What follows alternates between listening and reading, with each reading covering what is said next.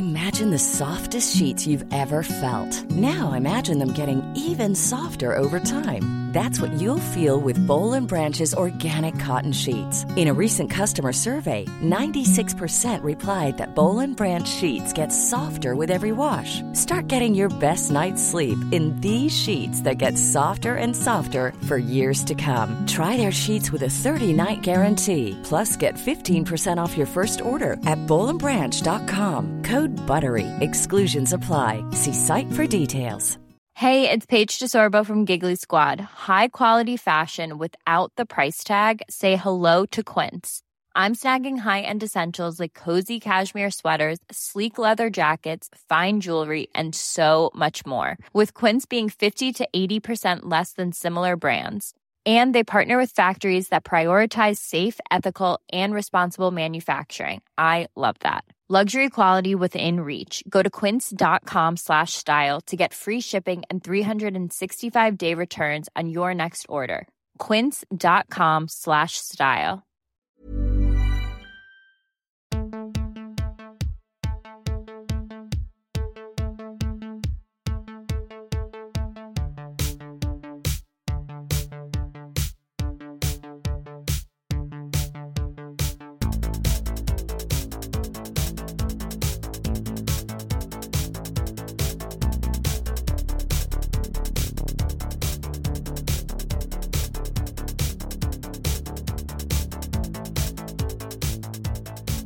Welcome to Bad Dad, Rad Dad, where we look for better dads one movie at a time. I'm Kylie. And I'm Elliot. We're going to talk about the movies we watched this week before crowning the baddest dad and raddest dad of them all. As always, dad is an energy, not a gender. It's a new year. Yes, January 1st. Today. Yeah. Happy New Year, everybody. Thank you for spending 2022 with us. We're looking forward to some more great things in 2023. Before we get into it, I wanted to shout out that if you don't follow us on Instagram at baddad.raddad, we did make a cool little post about our top 10 favorite and what we think are the raddest films of 2022 over there on our Instagram. So highly recommend checking it out because we're pretty cool.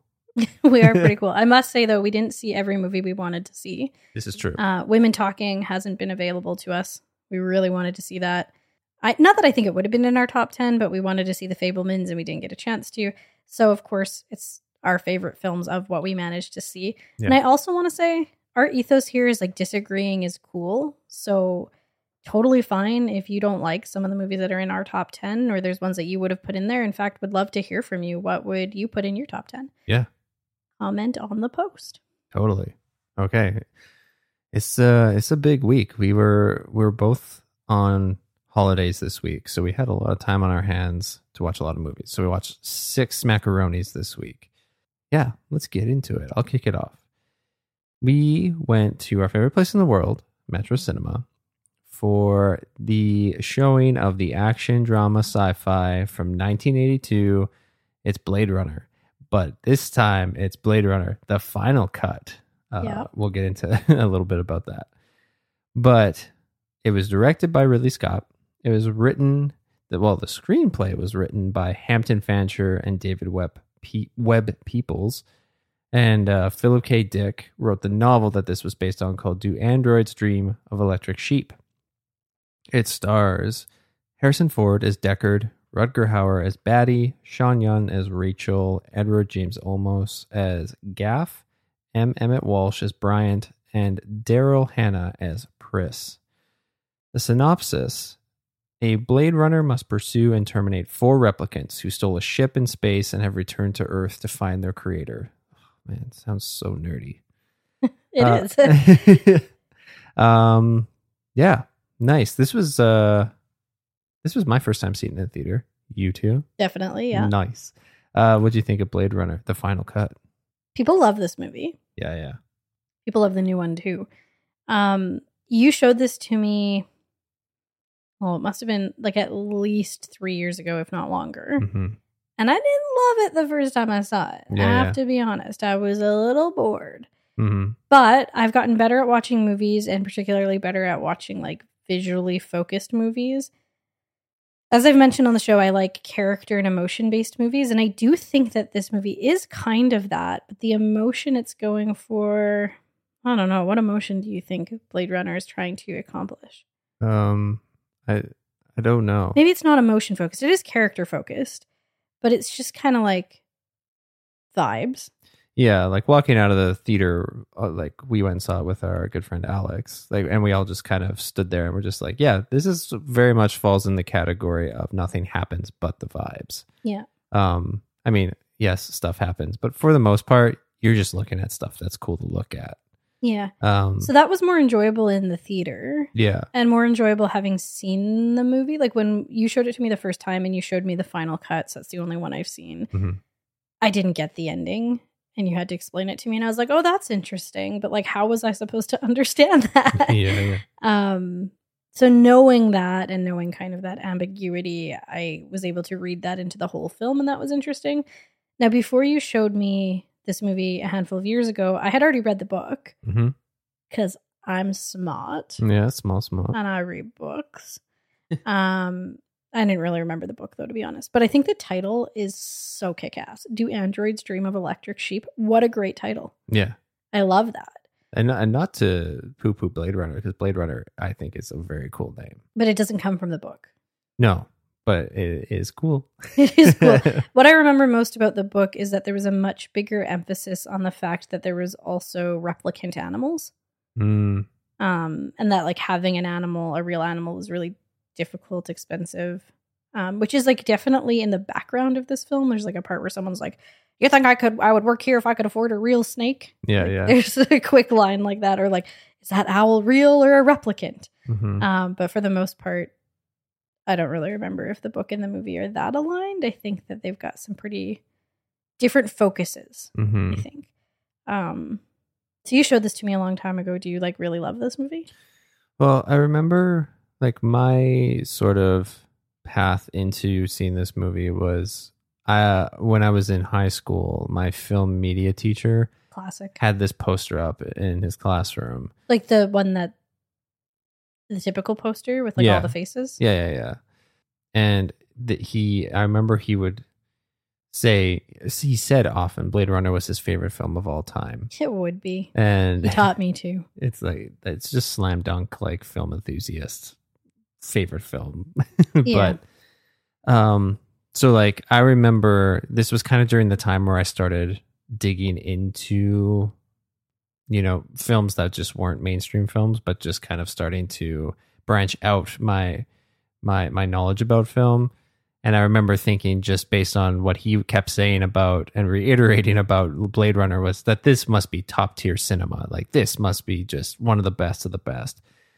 And I remember seeing it for the first time. I think same as you, I've only ever seen, I think the first time I saw the director's cut, and then in subsequent viewings, I've seen the final cut. And I remember seeing it and I didn't get it, but I liked it. You liked the vibes. Yeah, the vibes were totally there.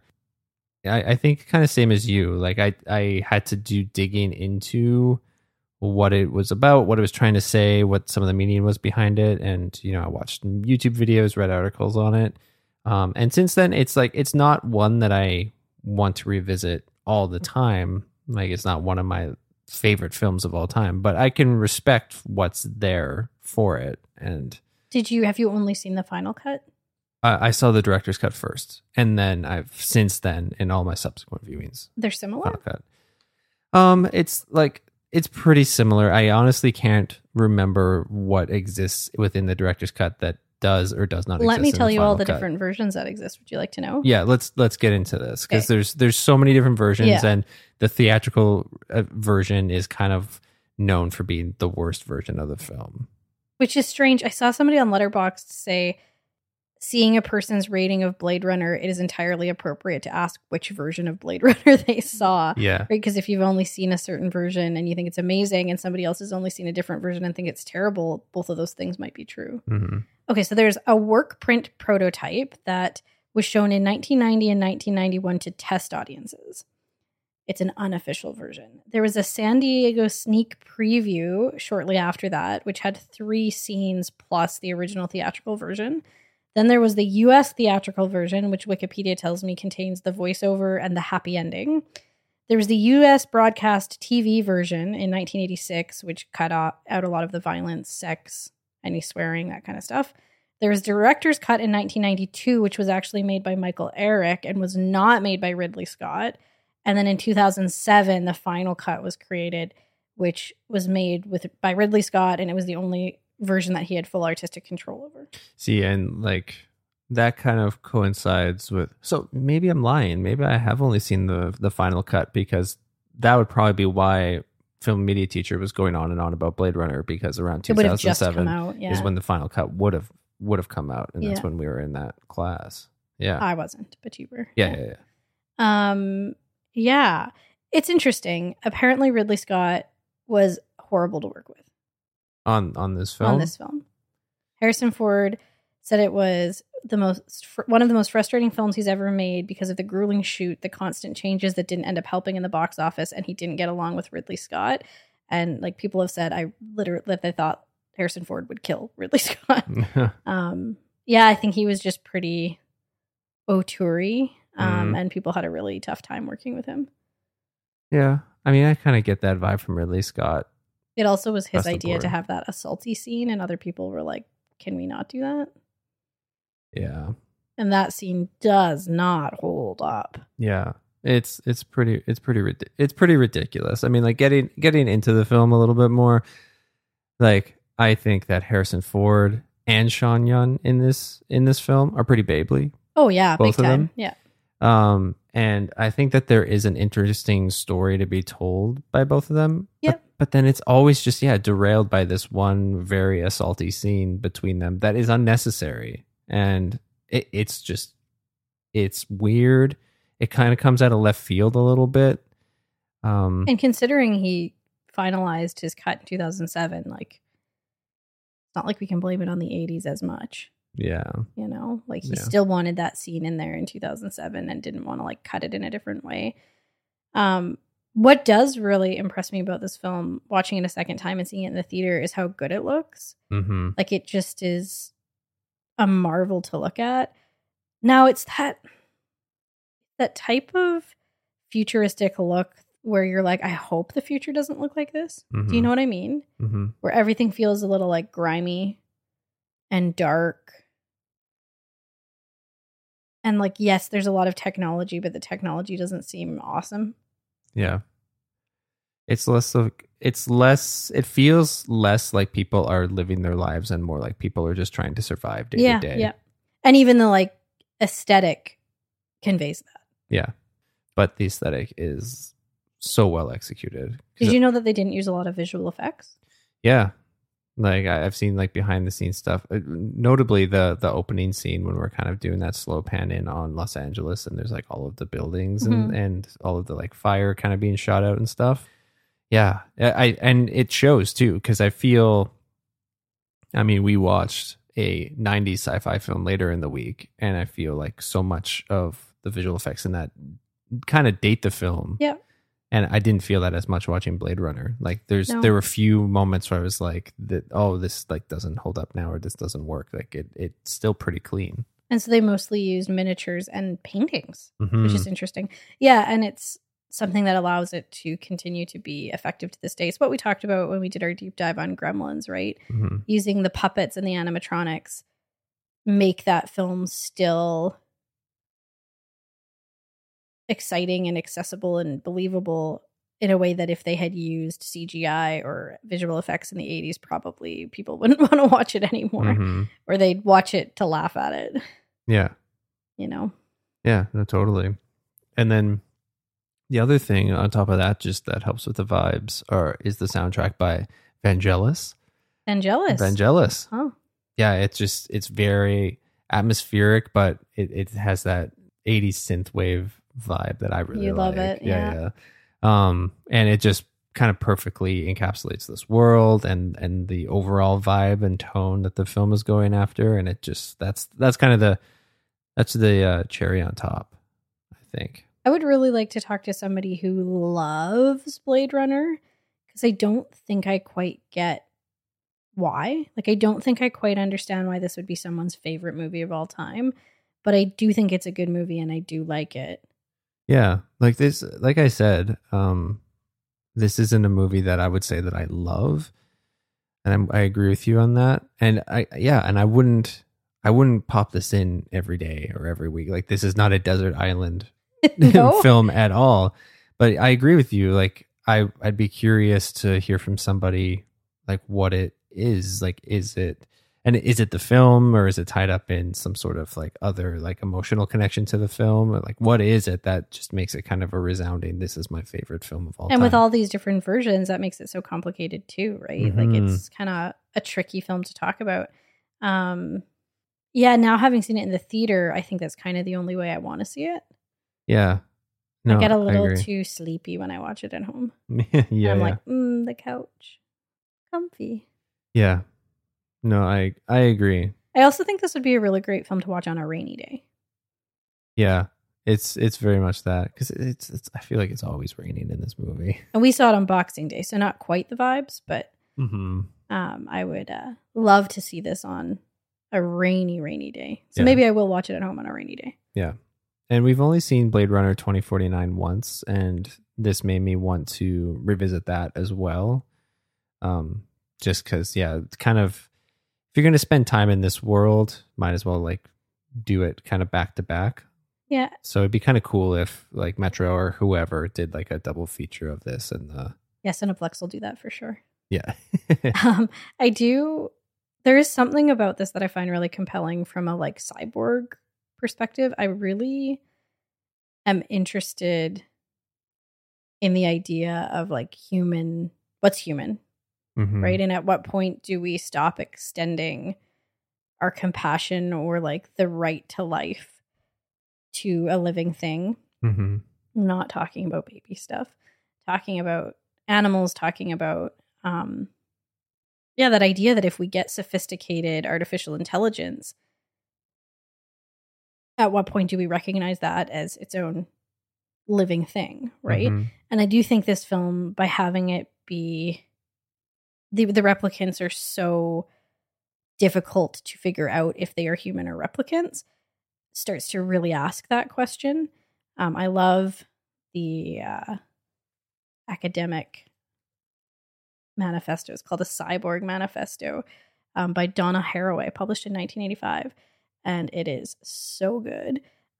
She also does a lot of work on like animal stuff. And I was obsessed with this in university. So Blade Runner does really pair well with looking at that idea of the cyborg and particularly like what is human and what isn't, and where are our boundaries around that. And when we put those boundaries in place, what does that do to the idea of freedom, to a person's own right to bodily autonomy?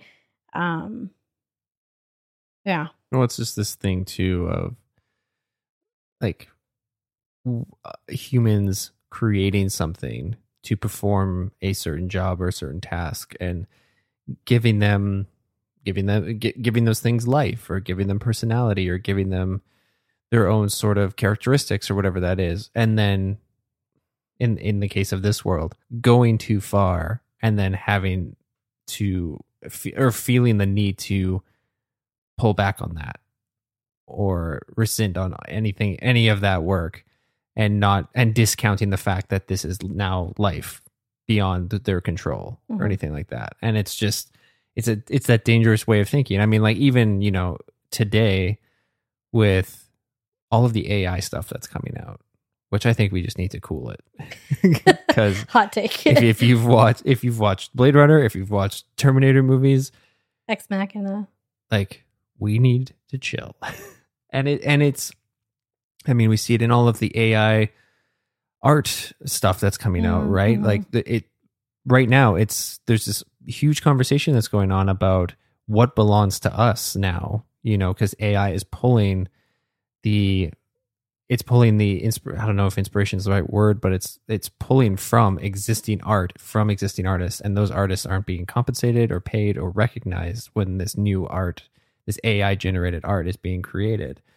So it's kind of like we push it so far that we start kind of affecting ourselves, and then I don't know, I feel like it can, in the case of Blade Runner or in these films, it can start getting dangerous, or it can start getting dangerous for the cyborgs or the replicants. And like when I watch these films, or like I really liked this TV show called Humans that was on for a while, or the book Clara and the Sun, I think that's what it's called, by Kazuo Ishiguro, is like it explores that as well, like being from the cyborg or being from the replicant, or whatever term we want to use, from their perspective, and they want the right to life, and they have emotions, and they have feel. I mean, even look at something like Interstellar. Like, did we not all like what was his name? TA, like the little robot. Oh, TARS. Yeah, like we watch these things and we have feelings and emotions and care for these creatures. Not creatures, I don't know, machines. Mm-hmm. And at what point do we acknowledge that they have a right to life? Yeah, it's a really interesting concept, and I think in a sense, then I like Blade Runner from that abstract, almost academic ability to how it allows me to think about the ideas of cyborgs versus humans and where those lines start to cross and blur. Mm-hmm. Almost more than I enjoy watching the film itself, although I do think the film is good. And I think it's a vibe. Yeah. No, I 100% agree with that. Yeah. So I think, obviously not one of our favorite films, but it is one that we'll return to time and time again. Time and time again? Every once in a while. Yeah, there you go. How does it make you feel? A bleakness for the future. Yeah. It doesn't make me feel great about potentially where we could head in the future. Yeah. You? I agree with that, but it also makes me happy to blissfully revel in the glorious 1980s sci-fi vibes for a couple hours. Nice. Yeah. Okay. Our next movie. So we went and saw The Whale. It's a 2022 drama film, directed by Darren Aronofsky and written by and based on the play by Samuel D. Hunter. Do you know what else he's written? No. He was a staff writer on the show Baskets. Oh, interesting. Yeah. I like Baskets a lot. We never finished it, but I do like it. If you haven't heard of this film, this is the cinematic return of Brendan Fraser as the lead character Charlie. Sadie Sink plays his daughter Ellie. Ty Simpkins plays Thomas. Hong Chow plays Liz. And Samantha Morton plays Mary. The synopsis is a reclusive English teacher attempts to reconnect with his estranged teenage daughter. So before seeing The Whale, we were a little unsure about whether we wanted to see it or not. We had a lot of trepidation going in, and we had kind of been keeping a pulse on different folks' opinions of it, and it's very divisive. Mm-hmm. Both just whether people like it or not. Like, many people saying this is their favorite film they've seen this year, their favorite film they've seen of all time. Many people who don't want to see the film. Many people who saw it and didn't like it. And so we were like, we're going to try and keep an open mind, but we're aware of these discourses going in. And when we saw the first trailer, made us even more wary of seeing it. But we were of the mindset that how can we meaningfully participate in the conversation if we haven't seen the film? And so we did end up seeing it. What did you think of The Whale?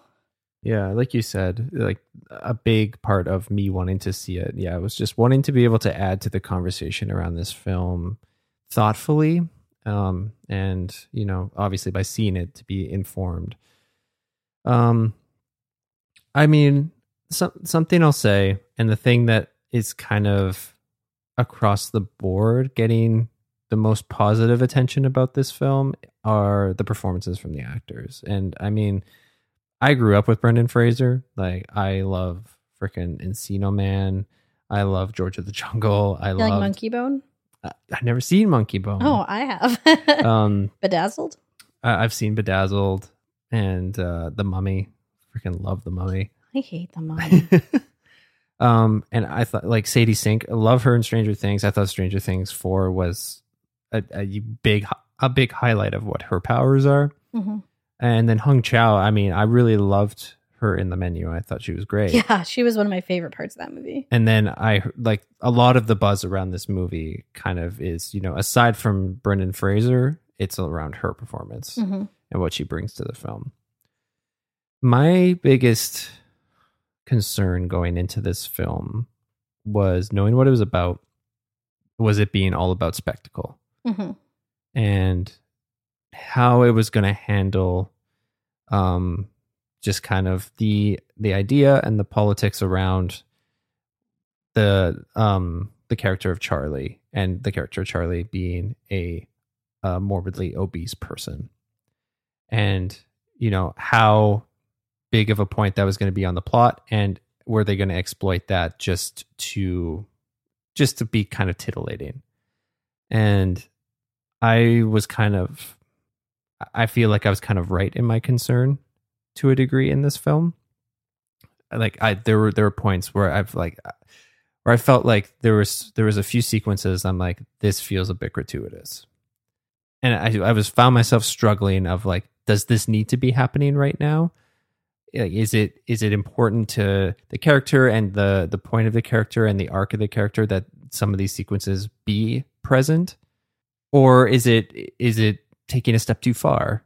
And I found myself challenged with that throughout the film. Yeah, it is challenging. I saw a review on Letterboxd where someone said that they feel the film itself is not necessarily making any specific commentary on Charlie's body, but that it's how a viewer responds to it that says more. And in some ways, I don't disagree with that.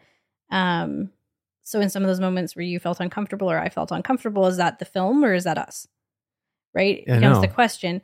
Where it becomes difficult for me is that Charlie's body, like as a fat man, seems to be about symbolism less than about a human who lives a life in this body. Right. For me. And I really want to emphasize again that we welcome and love that people respond to different pieces of art in different ways. And I know there's people who really like this film and it really resonated for them. And I don't want to take that away from them. Mm-hmm.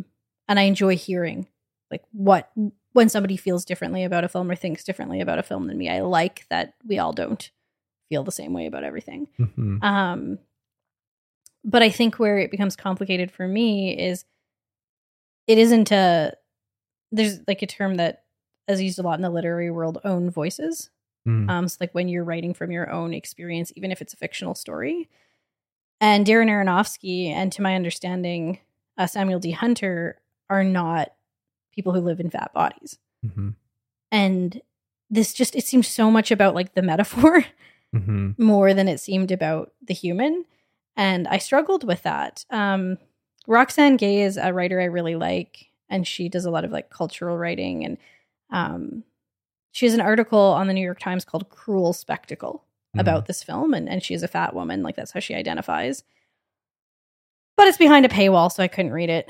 Yeah. I really wanted to get like a sense of like, you and I, this isn't our story either. We don't, it becomes really tricky to talk about because who am I to tell somebody who can relate to Charlie in a way that I can't, that this film is problematic.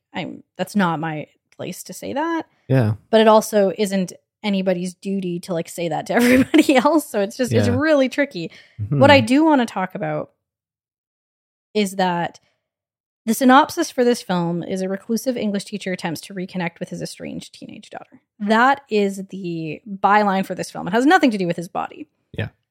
For many years, a handful of years, I didn't talk to my dad by my own choice. You are currently not talking to your dad by your own choice. Yep. This movie should connect with us.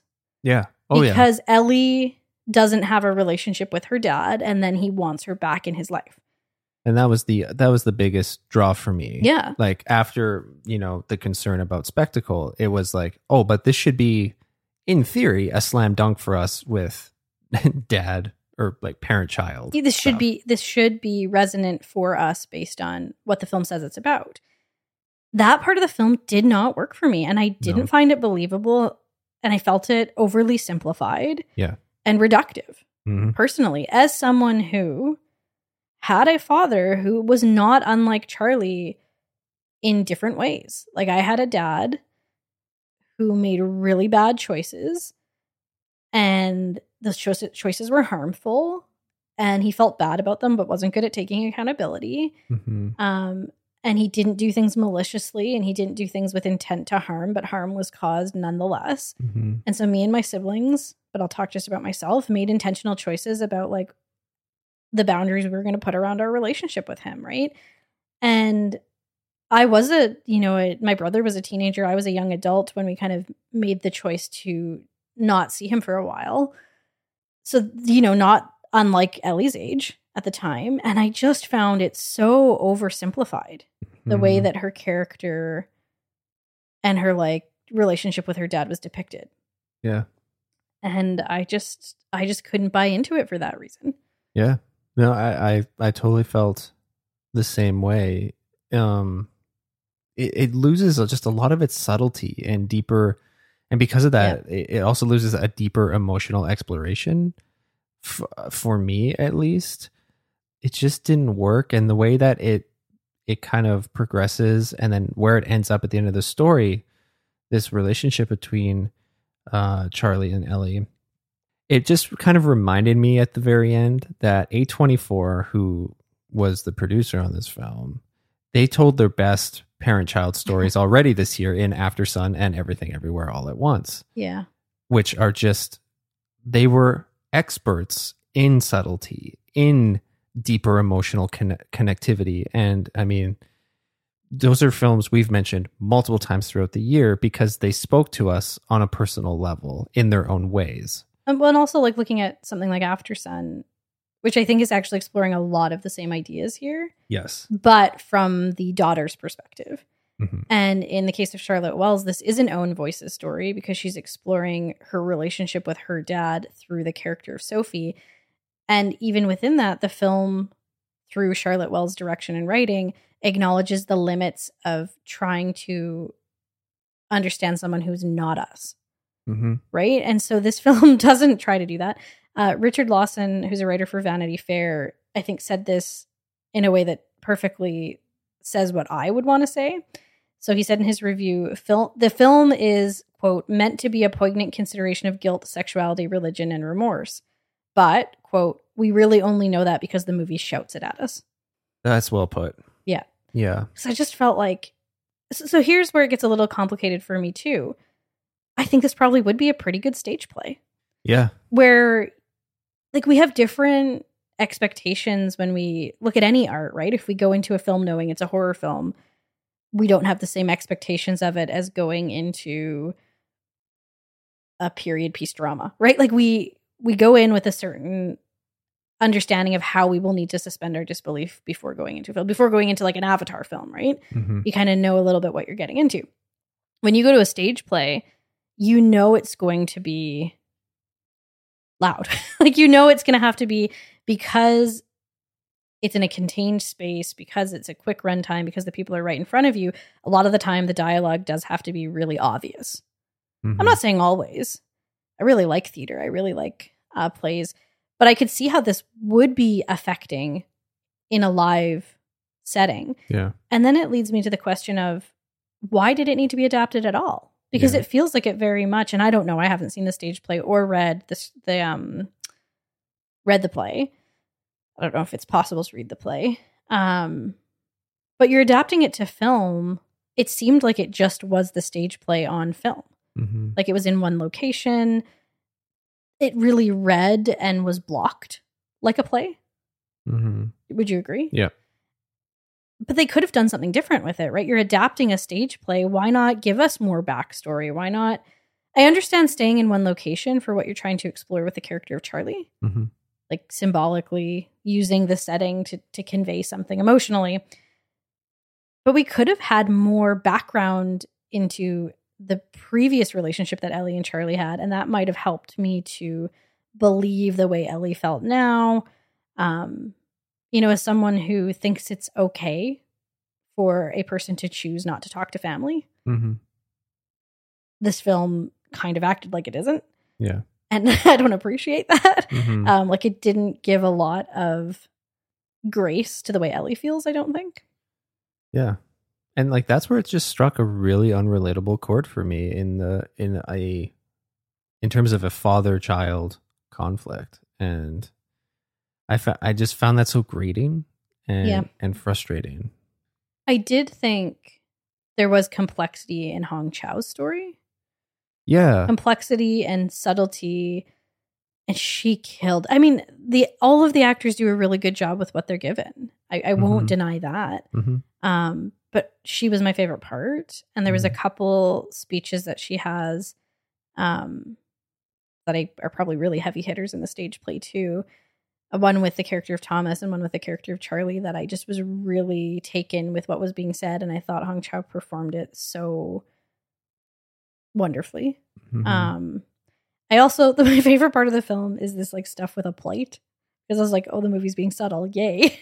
Yeah. But for the most part, I thought it was like it shouted. It shouted at us. And I hated the ending.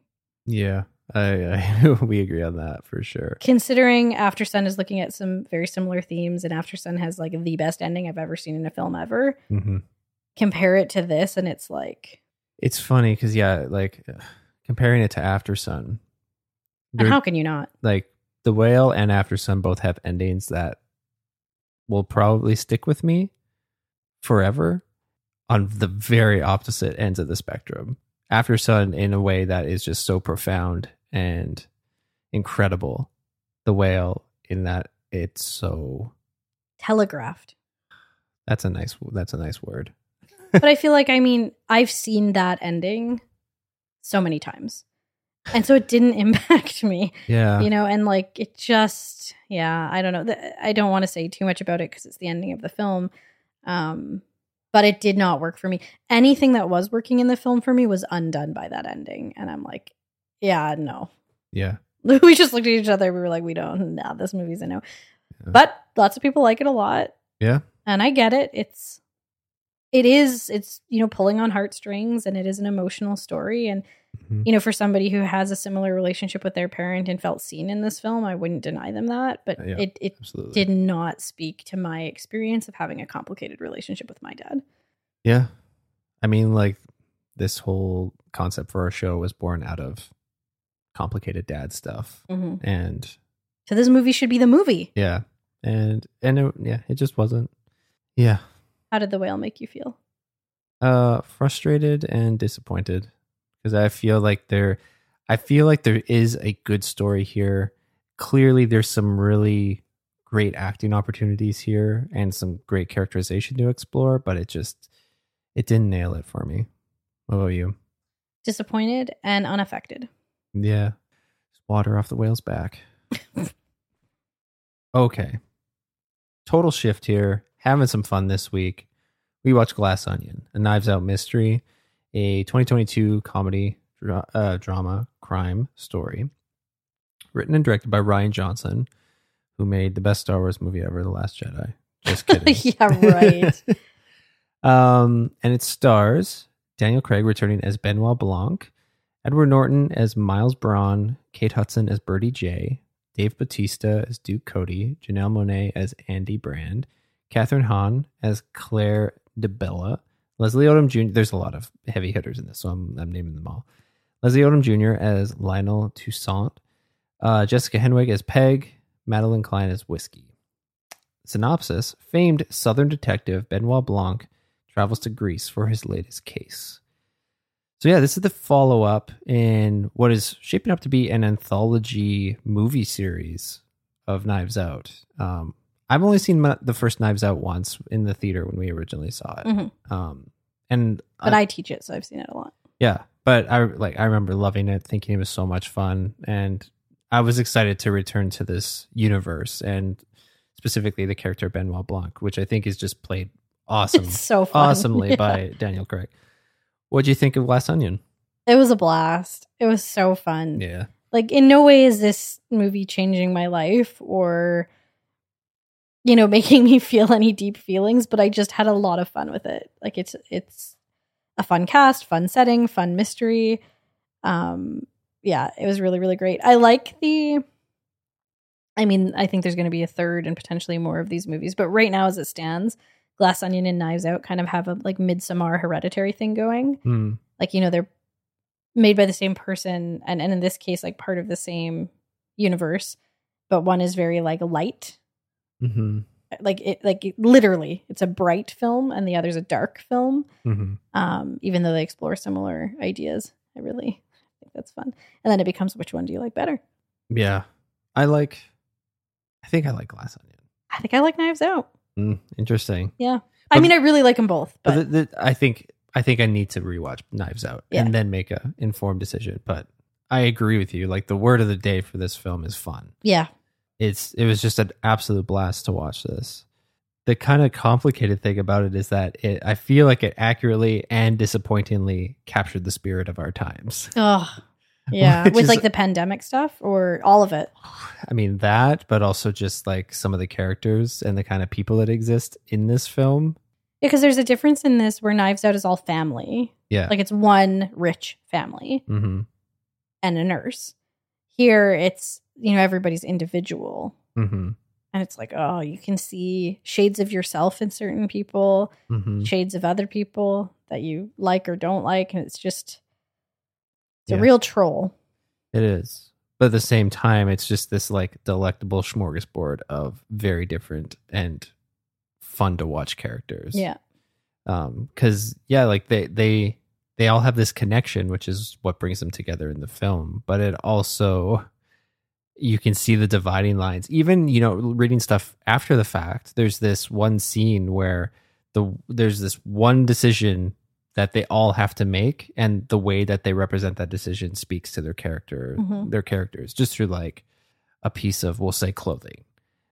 And it's so subtle, but it's so brilliant and so well done. And I again, where there was no subtlety in The Whale, this movie does revel in some No subtlety. subtlety. Hot take. Very little subtlety in The Whale. Yeah, and I was trying to think of certain characters to talk about as that were kind of standouts. I just found, as I was going through them, I was like, oh, it's this person, then this person, and this person, and this person. Like, there's just so many different characters that resonated with me or stuck with me for different reasons. Yeah, And it's an ensemble movie through and through, yeah. right? I mean, I would challenge you. I don't think this movie is subtle. Like, even with that thing you're talking about, where the choice they're each making represents them, I don't know that it's subtle, but I think it's purposeful and it's smart. Yeah, I think no, you're right. I think in terms of subtle, it's just like it's throwing little things in there that you get it, like you see it or you don't. And it's not like a big grander statement or anything that it's trying to say, but it's just like little visual details that you might be able to pick on, or you might not, but it doesn't necessarily change the story. Oh, yeah, okay. Yeah. Sure. Thanks. Yeah. What do you think about pandemic in film? Like, I felt like when TV shows were doing it, Mm-hmm. we all got a little sick of it. Like, it was such a tricky line of, do we acknowledge the pandemic within the reality of the show, or do we pretend it never happened? And both of those things nobody wants to see. Nobody wants to see things where it's like, well, I don't get to live that life. And nobody wants to see things where they're like, well, I have to live that life. Mm-hmm. Are we far enough out from the initial muck of things that it was fun or resonant or painful, but in a useful way to have the pandemic represented in film? Or how did you feel? I mean, I could totally see that being such a huge turnoff for so many people watching this film. Yeah. Like, I can see that. For me, it was this kind of weird thing that happens where it kind of shoots you back to the time when this film is set, like kind of mid-pandemic, like kind of very start of the pandemic. And it just kind of it shot me back there, and just like, man, I remember all this. I remember all the politics around all of this stuff. And yeah, exactly. It's just like all the movies and the shows that chose to lean into it and acknowledge it. Now that we're further out from that time of the pandemic, I think that, it was a little bit like, oh, we're doing this again. But then you just kind of like settle into it. It's just like, yeah, this is the world and this is how it is. And it didn't bother me that much. It also isn't sustained throughout the whole film. It's only at like the first bit. Yeah. It's in the setup. Yeah. And I'm wondering if that'll, years down the road if that'll date this film at all or hinder it at all. Or be an important context. I feel like Rian Yeah. Johnson, both in Knives Out and this, is trying, and I think not so subtly personally, Mhm. to comment on contemporary discourse, Yeah. both Yeah, in yeah. Knives Out and in this. And I think he's using a pretty flashy, loud genre, the mystery, Mhm. the murder mystery, no less, to do that. And so if you in 10 plus years, go back and look at these films as timestamps, I actually Mhm. think that'd be rife for cultural analysis. Yeah. No, I agree. Because there's just like so many things from each of our characters that I feel are, pandemic aside, speak, like I said, to our times Mhm. right now very, very accurately. Well, we could look at specific characters and map them onto real life figures, Big time. right? Like particularly Miles Braun and Duke Cody feel like pretty obvious Yeah. stand-ins for people in the world right now. Yeah. Rian Johnson was toying with the idea of having Benoit Blanc have a totally different accent in every film and never comment on why. Oh my God. That'd be so funny. You would like that? I Yeah. think I would hate it. I think I'd be like, this is dumb. Why are we doing this? But in the end, he decided he was sticking with the Southern. I'm really interested, and I want to talk about this with the next film we're going to watch too, in like how movies and like big name movies, like big deal movies, are being purchased by streamers, and then what happens with the theater. Hmm. So in this case, Netflix allowed for Glass Onion to play in theaters for 1 week.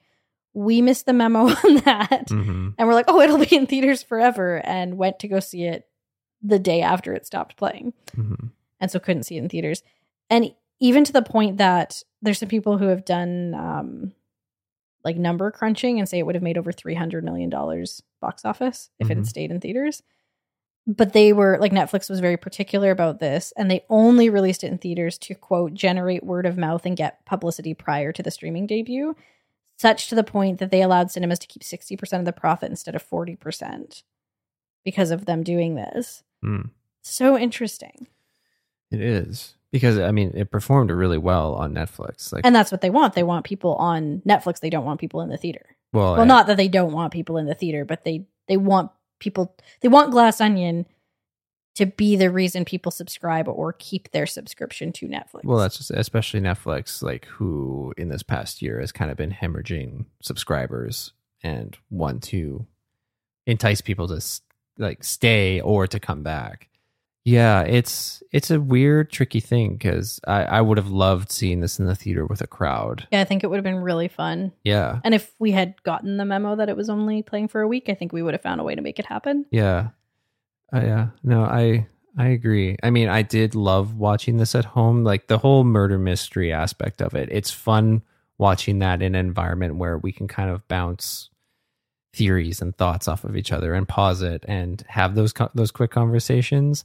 I enjoyed doing that while watching this film, but yeah, there's just something about being in a room, and I feel like this one even would have been even more fun than when we saw Knives Out in the theater because people are kind of more hip to what this universe is and what the whole deal is. Also, this one's closed circuit, and I love closed circuit. yeah, Like they're all in one space.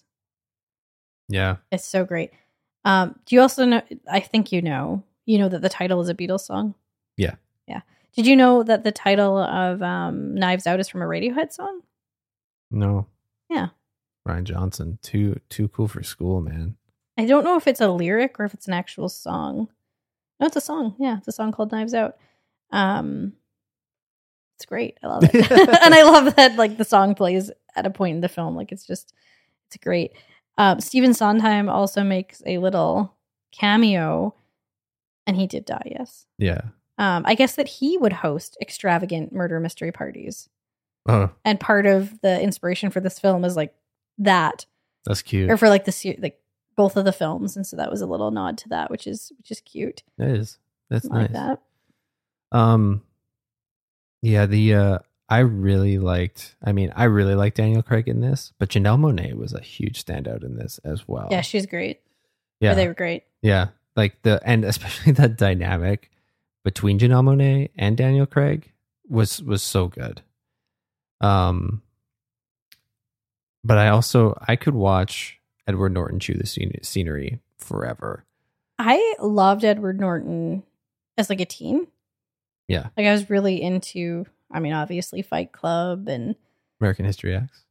I wouldn't say I was into it, but it was one of those like kind of felt like an extreme film at the time where it was like, have you seen American History X? So I've seen it once. I've seen Fight Club a lot. Yeah. But I've only seen American History X once. The Hulk. You ever see the movie Rounders? Yeah, it's intense. Is that the one I'm thinking of? I don't know. It's about poker. Oh, maybe not then. There's a movie that's similar, has a similar cover, where like all of the adult men had been sexually abused as children. Oh Christ, no! It's not Rounders. This is about like Matt Damon and Edward Norton playing poker. Okay, I don't know if I've seen it then. It's pretty good. I don't know what movie I'm thinking of. I don't either. It's really sad, that one. No, I just like him, and he hasn't been in a lot lately. So yeah, fun to see him back. Yeah, I mean, I feel like in like recent memory, the thing that he had a lot to do in was Birdman, and then and then since then it's just kind of been popping up in Wes Anderson movies, and it's just like kind of for smaller bits. But I really like Edward Norton. I mean, that freaking Red Dragon movie he was in, I watched that to death as well. Oh, I like that too. I saw that, you showed that to me, but I do like it. Yeah. What do you think about the fact that it has a Knives Out mystery on it because Rian Johnson is pissed? Oh, that wasn't his decision. No, he's mad about it. I mean, as a graphic designer, it would look a lot cleaner if it didn't have that on the bottom. And the title card doesn't. Yeah. Yeah, that's kind of pee-pee poo-poo. Like, I get it. He said the exact same thing. He said, I understand, but yeah, I don't like it. Yeah. I don't think it needs it, but I understand why, like, yeah, marketing man. Yeah. See, your industry is going to analyze this in 10 plus years too. I know. I have to deal with decisions like this all the time at work of like, it would be cool and much cleaner to just put Glass Onion, but we need to make sure people know that it belongs to the Knives Out universe. So I think we're actually going to have some similar things to talk about with the next film too, in terms of title and in terms of theaters versus streaming. Okay, well, this Knives Out, super fun, entertaining, compelling. Loved watching it. How'd it make you feel? Delighted and engaged. Yeah. Simultaneously joyous and horrified. Yeah, I get that. The next film that we watched was Roald Dahl's Matilda the Musical. See what I'm saying about the title? Not just Matilda the Musical, not just Roald Dahl's Matilda. Roald Dahl's Matilda the Musical. 2022 film. I think it was released on Christmas Day on Netflix. It's a comedy, drama, family film. It's directed by Matthew Warchus. Hopefully I'm pronouncing that correctly. Written by Dennis Kelly, and it is based on the musical written by Dennis Kelly and Tim Minchin, which is based on the novel written by Roald Dahl. So we've got a lot of based on going on here. It stars Alicia Weir as Matilda Wormwood, Emma Thompson as Agatha Trunchbull, and Lashana Lynch as Miss Honey. Synopsis: an adaptation of the Tony and Olivier award-winning musical. Matilda tells the story of an extraordinary girl who, armed with a sharp mind and a vivid imagination, dares to take a stand to change her story with miraculous results. What did you think of Matilda the Musical? You mean, what do I think of Roald Dahl's Matilda the Musical? What do you think of Roald Dahl's Matilda the Musical? I mean, we saw the stage play when it came through Edmonton, and it slapped. I do think you fell asleep in it, though. Did I? Maybe Ashley's dad fell asleep in it, and I just heard that story. And you're just like... No, you know what? Did my mom come to it with us? Yeah. She fell asleep. Yeah. Not you. Okay. Honestly, you both fall asleep in things, so... You have a lot of people in your life that just fall asleep. Yeah. So. But we did see it. It's great. The music was awesome. All the performances were awesome. It was great. So I was looking forward to this. Yeah. We also both, am I correct in saying this, love the original film, the Danny DeVito film? Yeah. Grew up with Mara Wilson as Matilda, and then Danny DeVito, Rhea Perlman as her parents. So I think that this acts as like a really fun alternative to that. Yeah. Yeah. I think that's a nice way to say that. I think it's really cool now that kids kind of have a pick or a couple of options when it comes to Matilda, that they could watch this or watch the Danny DeVito film. And I think that this one was really well done. And I think the main thing I kind of felt while we were watching it is that it kind of is reminiscent of the whimsy that Netflix created with a series of unfortunate events. Totally. It just has that kind of vibe, and I like that vibe. Yeah, I agree. I feel like, yeah, the word that wraps all of that up is whimsy. It just has this understanding of what it's like being a kid and the things that they're going through to a very like fictionalized, hyper fictionalized level, but it's very fun and engaging and intriguing. I feel, especially as a young person, I would have been really into this. Yeah, thinking of the Danny DeVito film, which I love and I grew up on and watched endlessly, that one feels couched in realism. Yeah. Like it's quite dark. Oh yeah. And this one is sorry, the cat is deciding that he wants to be on my chest. Okay. This isn't going to work, is it? Thompson would like to be part of the show. Do you want to say something, Betty?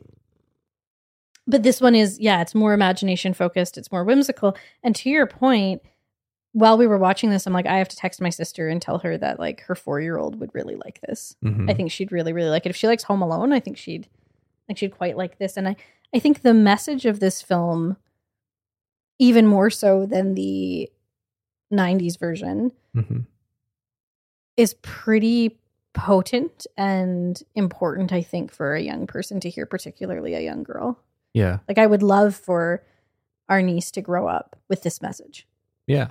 No, I agree. And it definitely gives the viewer more to chew on with this one, because we have that sort of, again, very series of unfortunate events side story of the escapologist and the acrobat that's being told simultaneously. And I loved that in the stage play too. I was really taken with it. It's done really, really well. But it's this whole other level of the film that isn't offered in the 90s version of Matilda, which just, again, it just adds to making this a lot more of a visually scrumptious package for us to consume. Ooh, I like how you said that. Thank you. And yeah, I feel like they took the best elements of the stage play. The music's still here and it's performed just wonderfully. Oh, those songs rock. Yeah. After we saw the stage play, I was singing them all the time. Yeah.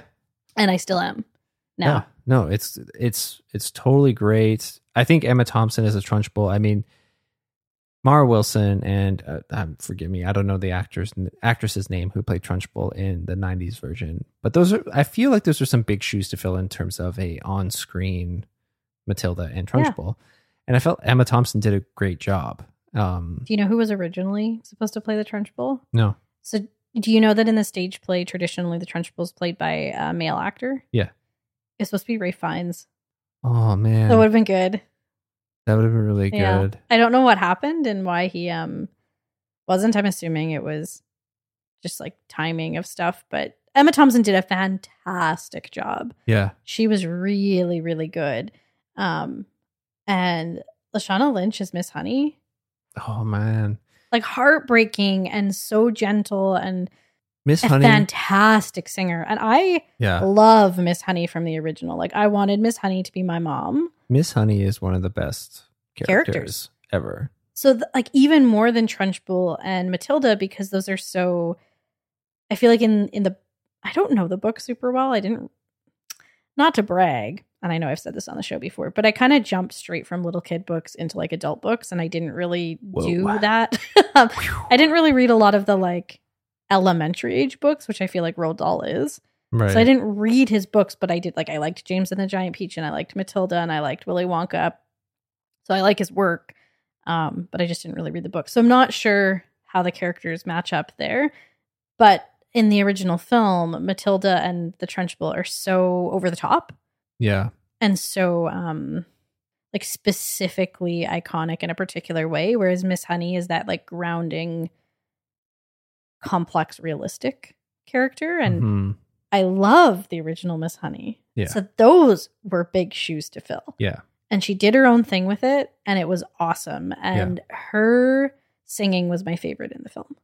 Yeah, because I found, there were so many moments in the songs she was singing where I feel like there was an opportunity for her to just like hold a big grand note at the very end and just like have this really big, like very theatery ending to some of the music, but she just chose to go for a softer, more subtle, quick ending, and it just kind of spoke to her character, and it spoke to maybe some internal turmoil or thoughts that she was maybe going through.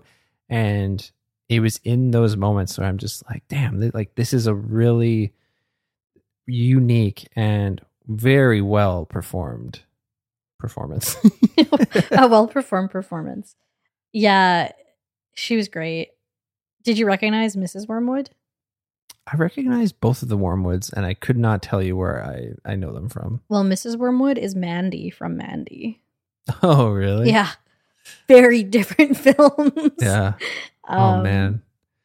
That's interestingly, Mara Wilson was offered a cameo, but she would have had to fly to England, and it was just for one day, and she decided she didn't want to do that.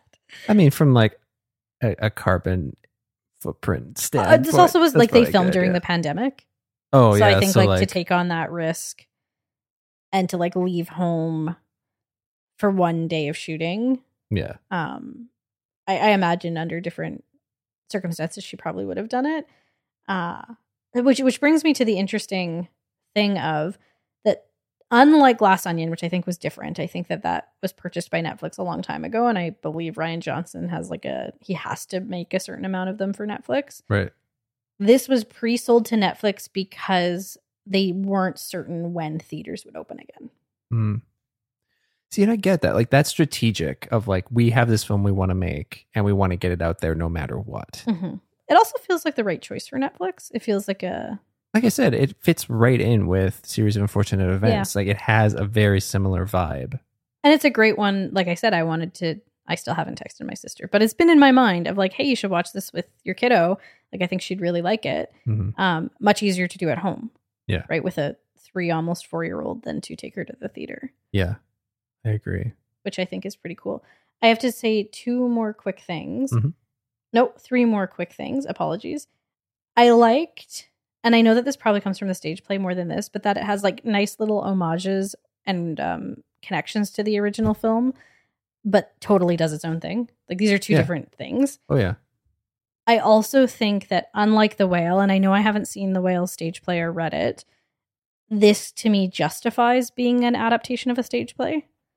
Like, it does something new while honoring the original stage play, in that like it can go even bigger with certain things because it's on film.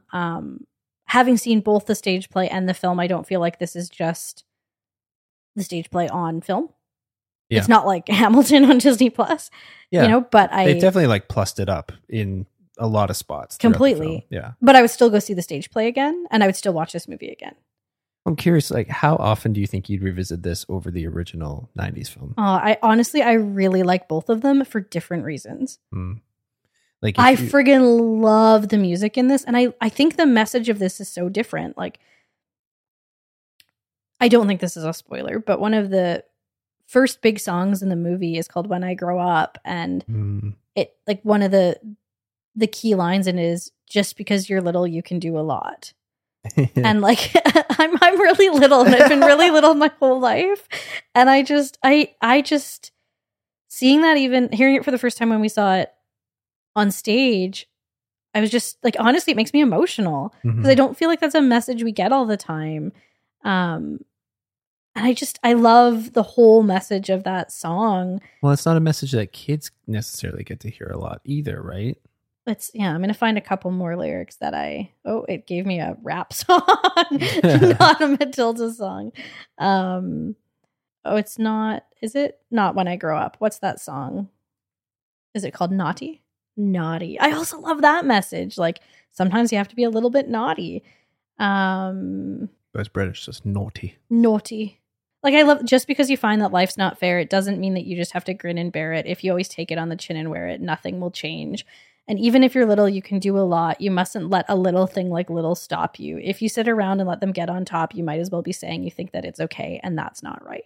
Mm-hmm. Like, that is so powerful. Some of the best things I've ever heard said ever, and I so love that kids will get that message. Mm-hmm. And I do, and I love the little cheekiness then by saying sometimes you have to be a little bit naughty, right? Yeah. Like, but you know, that idea that we have a right to stand up for ourselves, and we have a right to stand up for what we think isn't right, and that's the message of this movie. And I don't feel like that's the message of the original film. No, that one is more about Matilda finding home. Yeah, and like you said, it's just steeped in reality. Yeah, it's heavy and it's dark. Whereas here, her parents are so over the top, they don't necessarily seem cruel. Like, there's a lot of cruelty in that original one. And even the chokey is more intense in the original one than it is here. Yeah. Well, and there are some like really fun little kiddie moments in the original, but I feel like you have to sit through a lot of tough, sometimes bleak reality before you start getting to Matilda doing fun kid stuff. The telekinesis is also a bigger part of the first film than it is this one, I think. Yeah. Because I remember being really taken with that part. There's also, I feel like the original Matilda is kind of entry-level horror. Mm-hmm. There's a lot of stuff in there that I loved as a kid and scared me as a kid that translates into horror now. Oh, yeah. This is not. Oh, yeah. No, there's like iconic stuff in that original film that still just like gives me stress just thinking about it. Oh, yeah. But this leads me to like the last thing I feel like I need to say, which is that Matilda in this particular version, but I was really, really enamored with and identified closely with the Matilda in the original version. And my family always thought that I looked like little Matilda. Like, when I was little, I looked like Mara Wilson in Matilda. Right. And Mara Wilson in Mrs. Doubtfire. It's like, there was this like weird identification going on there. But the character of Matilda, particularly in this, which talks about being little, and Ash from Fantastic Mr. Fox are my idols. Nice. Yeah. Like this idea of like, I can do it because I'm little. Yeah. It's okay to be little. That's all I have to say. That's great. I love it. How does Roald Dahl's Matilda the Musical make you feel? Made me feel filled with whimsy and joy. How about you? It made me feel capable of making change, even though I'm little. Oh, that's great. I love that. Okay. Next film that we watched, we returned to Metro Cinema for another sci-fi film. In fact, a action-adventure sci-fi, and dare I say, comedy. I think so. The Fifth Element from 1997. It was directed by Luc Besson and written by him as well as Robert Mark Kamen. It stars Bruce Willis as Corbin Dallas, Mila Jovovich as Lilu, Gary Oldman as Zorg, Ian Holm as Cornelius, and Chris Tucker as Ruby Road. Synopsis. In a colorful future, a cab driver unwittingly becomes the central figure in the search for a legendary cosmic weapon to keep evil and Mr. Zorg at bay. The synopsis tells you everything you need to know about the vibe of this film. Yeah. My history with this movie is like it's very foggy because I remember watching it once as a kid, and the only reason that I watched it was because I love Die Hard so much. And I'm like, oh, Bruce Willis shooting a gun in this one too. I want to see that. What a boy. But it didn't stick with me. And I didn't remember anything about it. And you didn't watch it repeatedly, obviously. No, not at all. So this was my second time watching it. Honestly surprises me a little bit. I know. Me too. But what do you think of The Fifth Element? I really liked it. I have to be honest. I have to make a comparison like I did with Glass Onion and Knives Out with the Midsommar Hereditary thing. In that Blade Runner and The Fifth Element, are very Hereditary, Midsommar. They're very similar films in many ways. I felt that, and I feel like watching them in the same week. Both at Metro. Both with our buddy Alex. Both with Alex, Yeah. who loves both of them. Like, Yeah, he yeah. really likes both of those movies. It's weird and amazing, and I kept thinking, for me, it was like a cross between The Matrix, hmm Starship Troopers, with a touch of Josie and the Pussycats. I get all of that because this is like it's 97, so it's a precursor to The Matrix. But I start seeing the groundwork being laid that maybe the Wachowskis were inspired by. Oh, speaking of, I forgot to say this when we were talking about Glass Onion, but the actress who played Peg, do you know what she's from? No. She's from the newest Matrix. Oh, she's like the super baby yeah, one. she's the one that I had such a big crush on in the new Right. Matrix. Yeah. Yeah. Yeah. I get it. I She's see it also now. in one of the new Star Wars movies. Okay. Can't remember which one. Well, if it wasn't Force Awakens, I probably won't Probably don't know. remember. Anyway, yeah, it has like the coolness. There is some cool factor in this, which is Matrixy. But then it has that satire and silliness of Starship Troopers, and then it has the like fashion camp of Josie and the Pussycats. Yeah. Like Zorg feels straight out of Josie and the Pussycats. But there's also just like this, inherent horniness that exists in this too. It's a pretty horny movie, yeah. Even in moments where it's not necessarily horny, blatantly horny, it still feels horny. Yeah, it's a pretty horny movie. Did you like it? I did like it. I thought it was really fun, and because of just the nature of it, that it didn't. I felt like it didn't take itself it struck a good balance of taking itself seriously and not taking itself too seriously. Yeah. Where it's not like a complete, this is a joke. Yeah. It's like, we know this is a bit silly, but we love it, and it's real anyway. And I kind of felt that in Starship Troopers too. Totally. Like, yeah. I felt like there was this very grounded, serious tone, but it's also wrapped up in just like, we're killing bugs. Okay, but if you don't know this explains the movie so well. So Luc Besson started writing this when he was 15. Oh, that's why it's so horny. Yeah. And also, like, it explains a lot of the very simplistic plot character that I think he then does a lot with by not making it till he was 38. But this is a world he created and a script he started writing when he was a teenager. Honestly, props to him for getting something he started writing when he was 15 years old up to a big Hollywood production starring Bruce Willis. Oh yeah, I mean, this wasn't the first film he made, right? Like, he was already a successful director, and you were right, he did make Leon. Mm-hmm. And it's so interesting because Gary Oldman, I guess, does not like this movie and didn't like it when he made it either. But he did it as like a favor to Luc Besson. He was like, "Sure, I'll be in your movie." But Bruce Willis and Mila Jovovich have talked about how it was super fun to make, and like Luc Besson was super fun to work with. Well, you can I feel like you can totally tell, especially between Bruce Willis and Mila Jovovich, like that they are having a good time. By the end of shooting, Luc Besson and Mila Jovovich could speak in the divine language to each other. It's incredible. Yeah. The divine language. Like, they made it up. It was a elvish thing. And I like to, there's little things here that there's very 90s tropes that exist and you'd expect to exist in this film. And this film plays with that a little bit, and it subverts your expectations. Mm-hmm. Like, there's a moment where Bruce Willis kisses Mila Jovovich, and then and then there's this whole bit of just like, oh, maybe I shouldn't have done that. I mean, and comparing that to Blade Runner. Exactly. That was the thing, right? Like, having seen Blade Runner and having that really icky scene between Deckard and Rachel, and then seeing a not similar but kind of similar scene replicated here, but handled Replicated. Nice. I did that on purpose. Seeing it here, but handled so much better and in such a subversive, cheeky way. Yeah, it seems to be a commentary on what happens in sci-fi films. Yeah, which I thought was great. And yeah, I felt like Bruce Willis just got to cut loose. Like, he didn't have to be this stern John McClane holding down the fort kind of guy. He got to be like this very like Goofy fun. And I just happen to have a Medal of Honor kind of guy. Yeah. Alex taught us about the phrase "born sexy" yesterday while we were at the theater. Did you catch that? I didn't. Oh, you didn't? Okay, I'm obsessed with this. So he told me about it. It's a trope, the "born sexy yesterday" trope. He explained it really well, but I went and looked up some stuff on the internet. So this is the description that I found.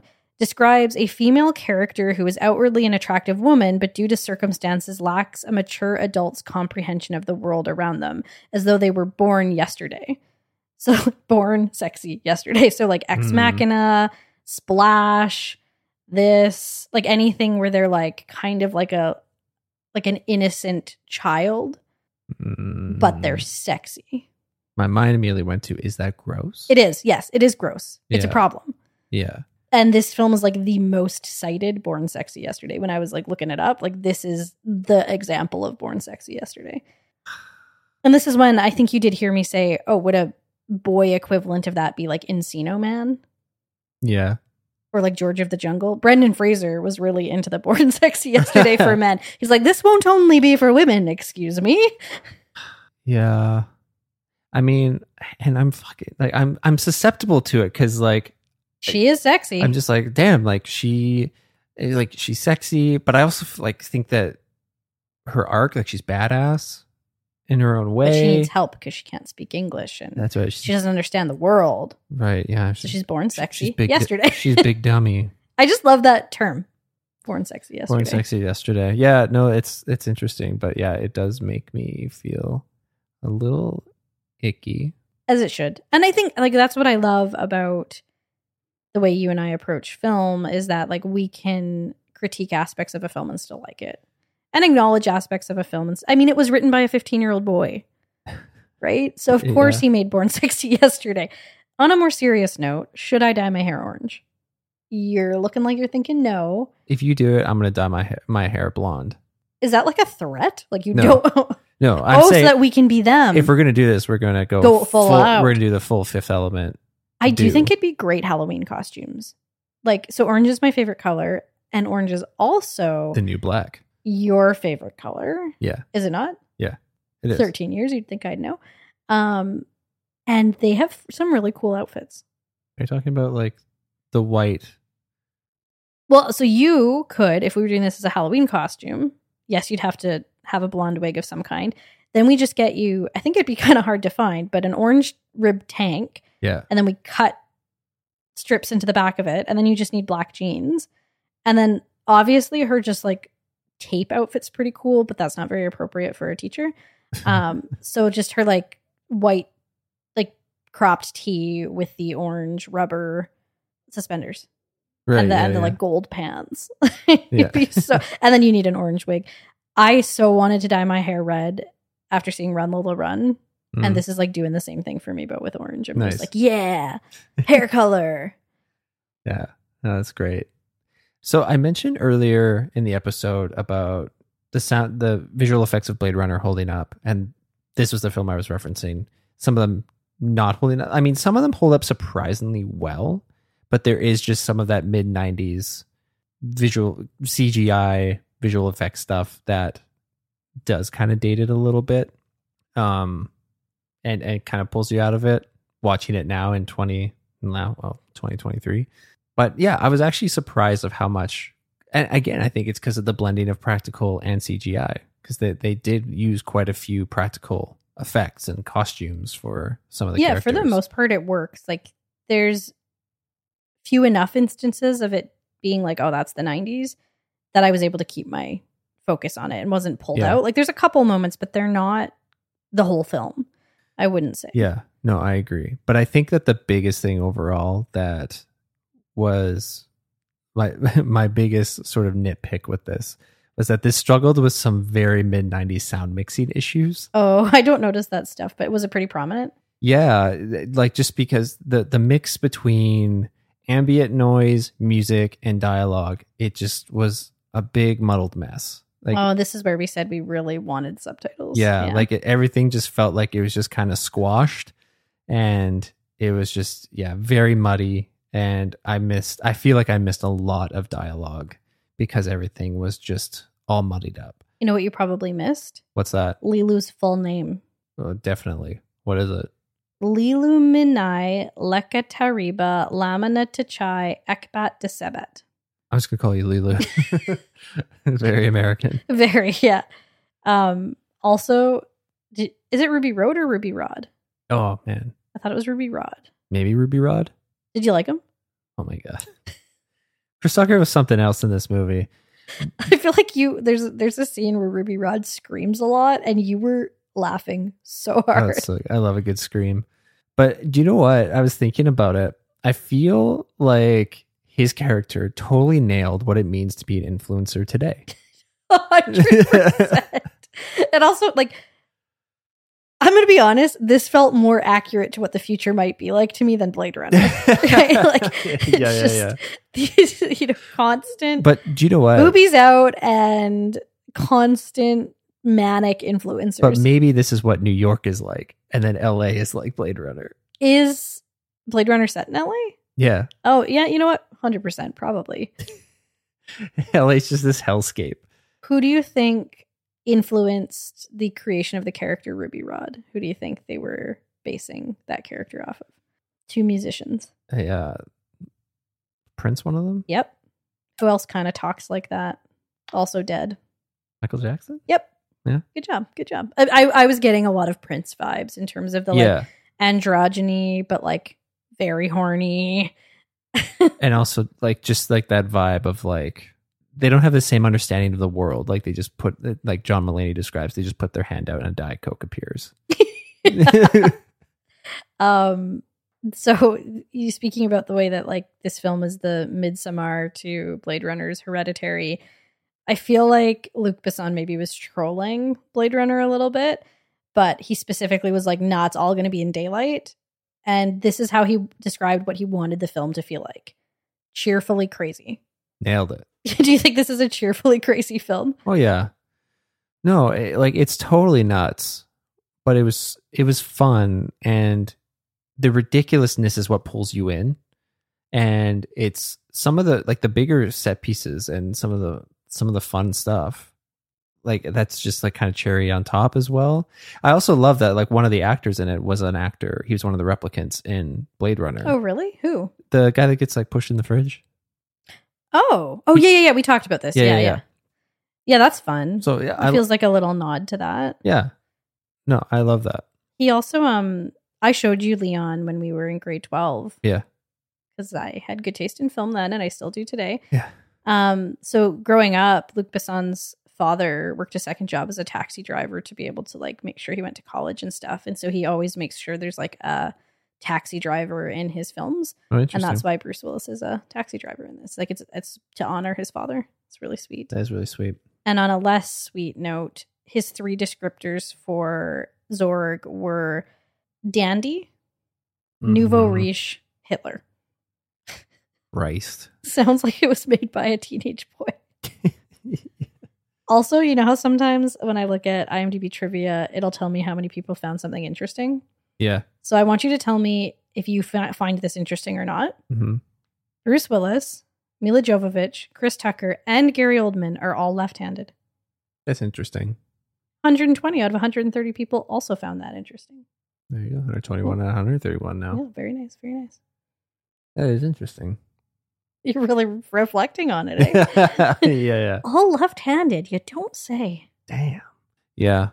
No, this was great. This is the thing that I love about Metro is like it through its programming, you never know what's going to crop up. And I don't think that Fifth Element was very much on our radar at all. This Fifth Element is a movie that I've always wanted to see, Yeah. but not enough to see it. Exactly. Like I did not see myself searching for Fifth Element at home at all. But I've always kind of, when I've seen its cover or like I come across it on streaming, I'm like, oh yeah, I want to see that one day. I also had no clue what the title meant, but I got it very quickly. Oh I was they just like, let you know what the Fifth Element is. And I was like, oh, doy. Of course. I also think the ending is the most perfect, best 90s ending ever, and we can't speak to it, but if you've seen it, wink, wink, you know. Yeah. Yeah. Very good. Yeah, no, this was great. So much fun. How did it make you feel?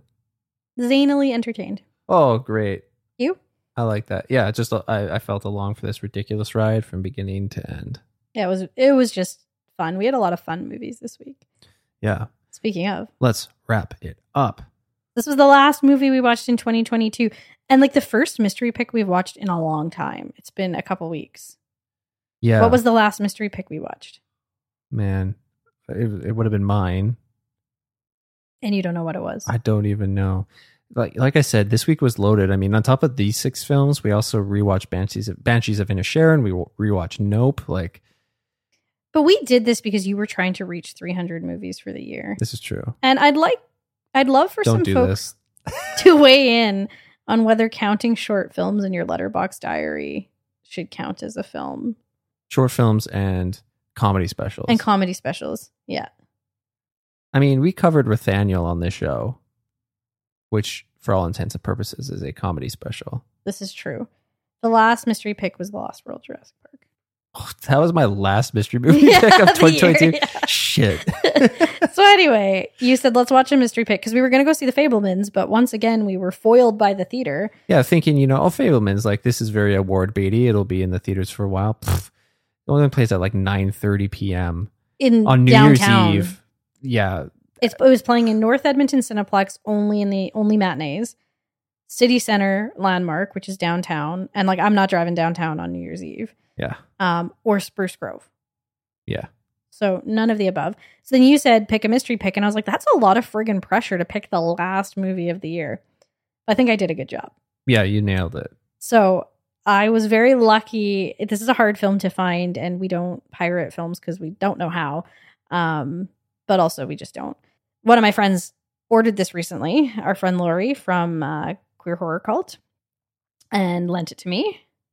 1992 drama horror mystery Ghostwatch. Ooh. It's directed by Leslie Manning and written by Stephen Volk. It stars Michael Parkinson as himself, Sarah Green as herself, Mike Smith as himself, Craig Charles as himself, and Gillian Bevan as Dr. Lynn Pascoe, Brid Benin as Pamela Early, Michelle Wesson as Suzanne Early, and Sherry Wesson as Kim Early. Synopsis. The BBC gives over a whole evening to an investigation into the supernatural. 4 respected presenters and a camera crew attempt to discover the truth behind the most haunted house in Britain, expecting a lighthearted scare or two and probably the uncovering of a hoax. They think they are in control of the situation. They think they are safe. The viewers settle down and decide to watch for a laugh. 90 minutes later, the BBC and the country was changed, and the consequences are still felt today. Mm-hmm. That's the synopsis on IMDb. So I'll give a little bit of context for people who don't know about Ghostwatch, and I was shocked you didn't. Not a thing about it. So I thought you'd be like, yeah, Ghostwatch when it came up, but you didn't know what it was. So Ghostwatch was very much akin to the Orson Welles War of the Worlds radio broadcast, where this was presented. It did say it was fictional at the start, but because at the time you had to watch things live or record them on your VCR, a lot of people missed the very quick part at the beginning where it said that it wasn't real. Or not, I don't even think it said it wasn't real. It just said it was written by someone, which documentaries are written by people. And it was presented for all intents and purposes as a live broadcast investigation into this haunted house. And people watched it and people thought it was real. Mm-hmm. And it was really hard to find for a really long time because of everything that happened afterwards. And now it's kind of, there are DVD versions of it now that you can get. So I've been wanting to watch this forever and picked it as the last movie of the year. What did you think of Ghostwatch? Yeah, like I said, never heard of it. I thought this was brilliant. I'm such a sucker for that sort of unconventional and, they wouldn't be using this word then, but the viral sort of storytelling. I think the whole story behind War of the Worlds, having that whole radio play as if it was real and that was really happening, unbelievable. So the fact that they were doing this and playing it off as this real 90-minute thing, and that they were having recognizable people from the BBC as a part of it, just to add to the, the legitimacy of what was being presented. And then aside from all of that, the story itself, this is the stuff that scares me. This is the stuff that just gets me. So many times while we were watching, you went, "Oh no," or you just like you made a motion with your hands to be like, "Stop it." Well, and the thing is, like, The Conjuring, I really like the first two Conjuring films, and I think that where I get really scared is, again, this is the word of the week, subtlety. It's in using words to describe what something looks like or how something happened. Because whatever I'm conjuring up in my head is way scarier than you showing me something. It makes it way more, my stupid brain makes it way more sinister and way more frightening than if you're gonna show me the thing. And this does this throughout most of it. I would say, I think it does it the whole way through. It never quite shows the monster. Yes. Which is smart. And when it chooses to show you anything, it's a blink and you'll miss it kind of thing. And you hate that. And I hate that. And I'm like, fuck you. Well, hate and love, right? Like, this is the hidden ghosts, like in Haunting of Hill House, right? Where when you finally see it, you're like, dear God. Yeah. And like, there were moments in this film where I saw it and you didn't, and you saw it and I didn't. Yeah. I don't know if this is still true because this was on IMDb, but there have been 8 sightings of pipes that have been found in the film. But the director, Leslie Manning, says there are 13. 13 ghosts.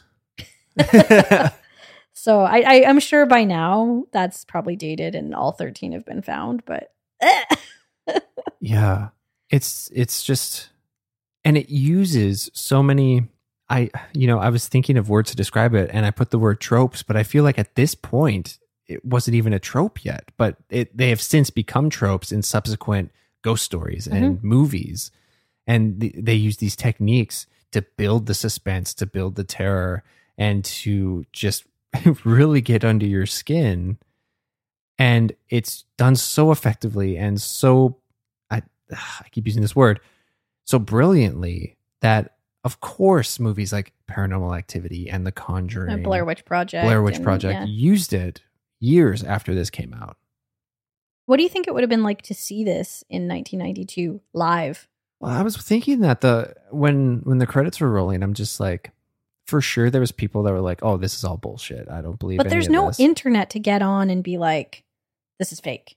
Yeah, right? Because I can also see the other side of it where there's probably people just like hopping on the phone of like, "Are you seeing this?" Yeah, like turn on your TV, right? Yeah, like something is happening at this house.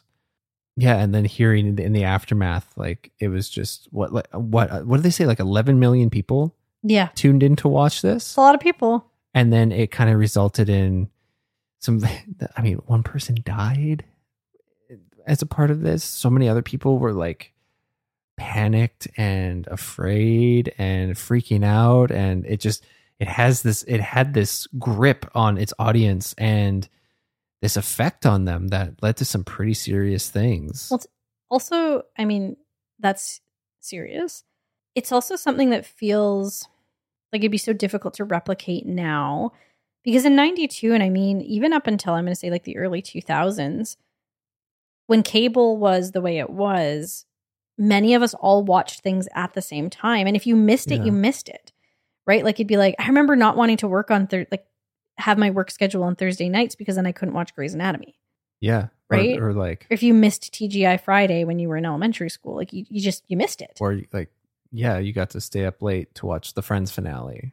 And I also remember it being more okay to be spoilery too then, because it was like, well, I missed it, so I'm not going to see it. So just tell me what happened. And TV on DVD was not a thing yet. So. Yeah. And you were like, it's not like, oh, well, just wait. It's going to be on streaming like this time next year. Don't say anything.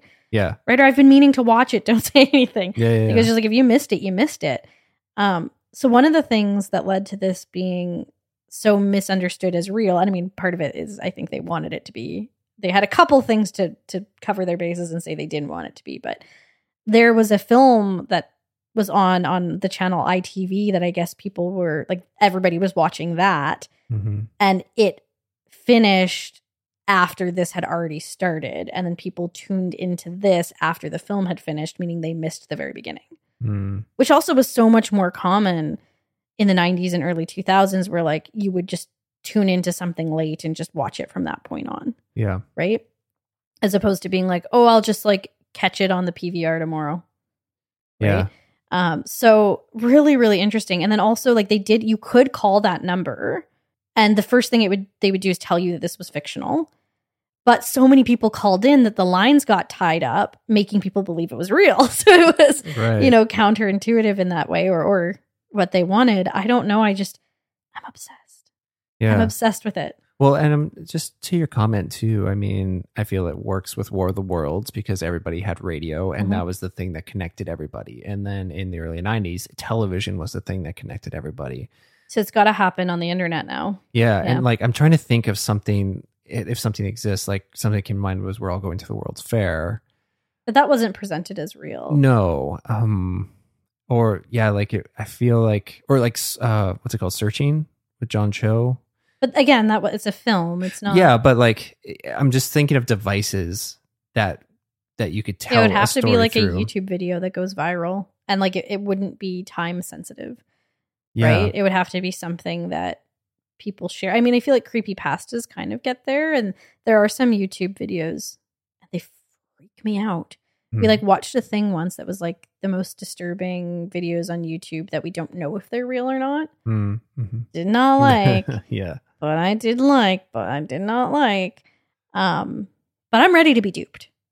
Yeah. I want to be a part of this. I would love to see something like this exist in our world and be effective. Yeah, like if it's just some crazy 24-hour live stream happening on YouTube. Because that's the thing too. It needs to be accessible. It can't be behind a subscription or a paywall or something like that. It needs to be something everybody can have access to. And not everybody has access to the internet necessarily. Well, both War of the Worlds and this were on like BBC News. And then like, I guess it wasn't. It was in a spot where usually they showed drama programs. So they're also like, it's a channel and a spot where drama usually is. But I guess people could think that this is like they've like cut off what was actually there to show this, you know? Yeah. I don't know. I just feel like you have to out-clever the most clever people on the internet to make it happen, because I feel like if you're doing it on the internet, there's so many trolls and people that are so savvy and sneaky on the internet to so quickly debunk whatever you're doing. Somebody should try to do it though. Yeah. I'd like that. I love this. So the actor who played Dr. Pascoe, when she was great. She was so good. She was the most convincing part of this whole thing. Yeah. And that's because she was actually an actor, right? Yeah. And some of the cheesiness of like the earlies and the news reporters, it works because that's what cheesy live news was like. Yeah. And what, like, we don't think that the girls or the mom are actors, so they would be awkward on camera, right? But when the actress who played Dr. Pascoe got home that night, she had a message on her phone from Judi Dench. Whoa. Because they were friends, and Judi Dench got mad at her, jokingly chastised her for inadvertently spoiling her ability to enjoyment because she knew her and therefore knew it was acting. Incredible. I love that though. Where it was like, so it's fun. your fault that I knew this wasn't real because I know who you really are. Yeah. Super, super fun. Also, the guy who made this, what a troll. He wanted to include high-pitched noises that only animals could hear so that people's animals would go wild at home. What ding. And you wouldn't know why, but like they wouldn't let him do that. That's great. Do you know what this reminded me of? Like just one of these shows where people can call in and it's live. Did you ever watch, I think it was on YTV around the holidays, they had this show called Santa Calls. No. And it was literally just this show of Santa, like at the North Pole around Christmas time. You could just call him. And you could call in. And it was just him like taking calls from kids. Did you ever call in? I think I wanted to, but I never did. It was like a 1-800 number. And my parents were like, that costs money. yeah, you don't even think about it. You can watch these kids with money do it. I have 2 questions for you. Yeah. One is, when I realized you didn't know what Ghost Watch was, I told you the backstory of it. Are you glad that I did that? Yeah. Yeah. Because I think that... like you wouldn't have thought it was real. No. And I think that my perception of it might have been like watching it now with like a 2022 Just be lens. like, this is bad? Yeah. Like why... Like, why is this so kind of hammy and dorky? So you're glad you had that context? Yeah, I am. Here's my second question. Would you watch it again? I would. Yeah. But I'd want to watch it with somebody who's never seen it. Yeah. Yeah, I think so. Somebody that I follow on Letterboxd watches this every Halloween because it That's aired on brilliant. October 31st, right? Which That's also great. was brilliant because it's kind of a like spooky night already, right? Yeah. Metro should do that. Halloween. I wonder if you can though. Like this is it's still hard to get. Like you have to special order it. Mm, But that would be cool. It would Metro, be if cool. anyone's listening, Ghost Watch on Halloween, we'd come. yeah. Like I said off the top, I just think that there is a brilliance I so admire about wanting to create a cultural moment through horror, essentially. I agree. I'm obsessed with media that presents itself as real or as a found document and that people interpret in that way. Like I like Mhm. that about Blair Witch. I like it about the War of the Worlds radio broadcast. And like It also scares me. yeah, I mean, and like right now, especially right now, news just sucks. Like, and we're so inundated with it. Bring us the most haunted house in Britain. We're ready. Yeah, just This is interesting too because I think we probably would know more about it if we were in Britain, yeah, right? Like this didn't happen here, yeah. but I'm really glad that you got to see it and that you hadn't known what it was and that you think I did a good job of our last film of 2022. Excellent job. And thanks, Lori, for lending it. Yeah, How did Ghost Watch make you feel? just gave me the Wiggins. Yeah. Yeah, but in the best way. And I did say I needed to watch Bob's Burgers after. yeah. But it also just make me so grateful that this exists because I'll say it again and again, I love this kind of media. What about you? I'm just obsessed with it. I was a little bit scared. It also taught me the term 9 o'clock watershed. Did you know about that? Do tell. It's an English term, like in Britain, that is the time in the evening after which television programs that are not considered suitable for children may be shown. But this aired at 9:30, and so some people were mad that it was like too At the close to the cutoff. watershed Damn. because kids saw it.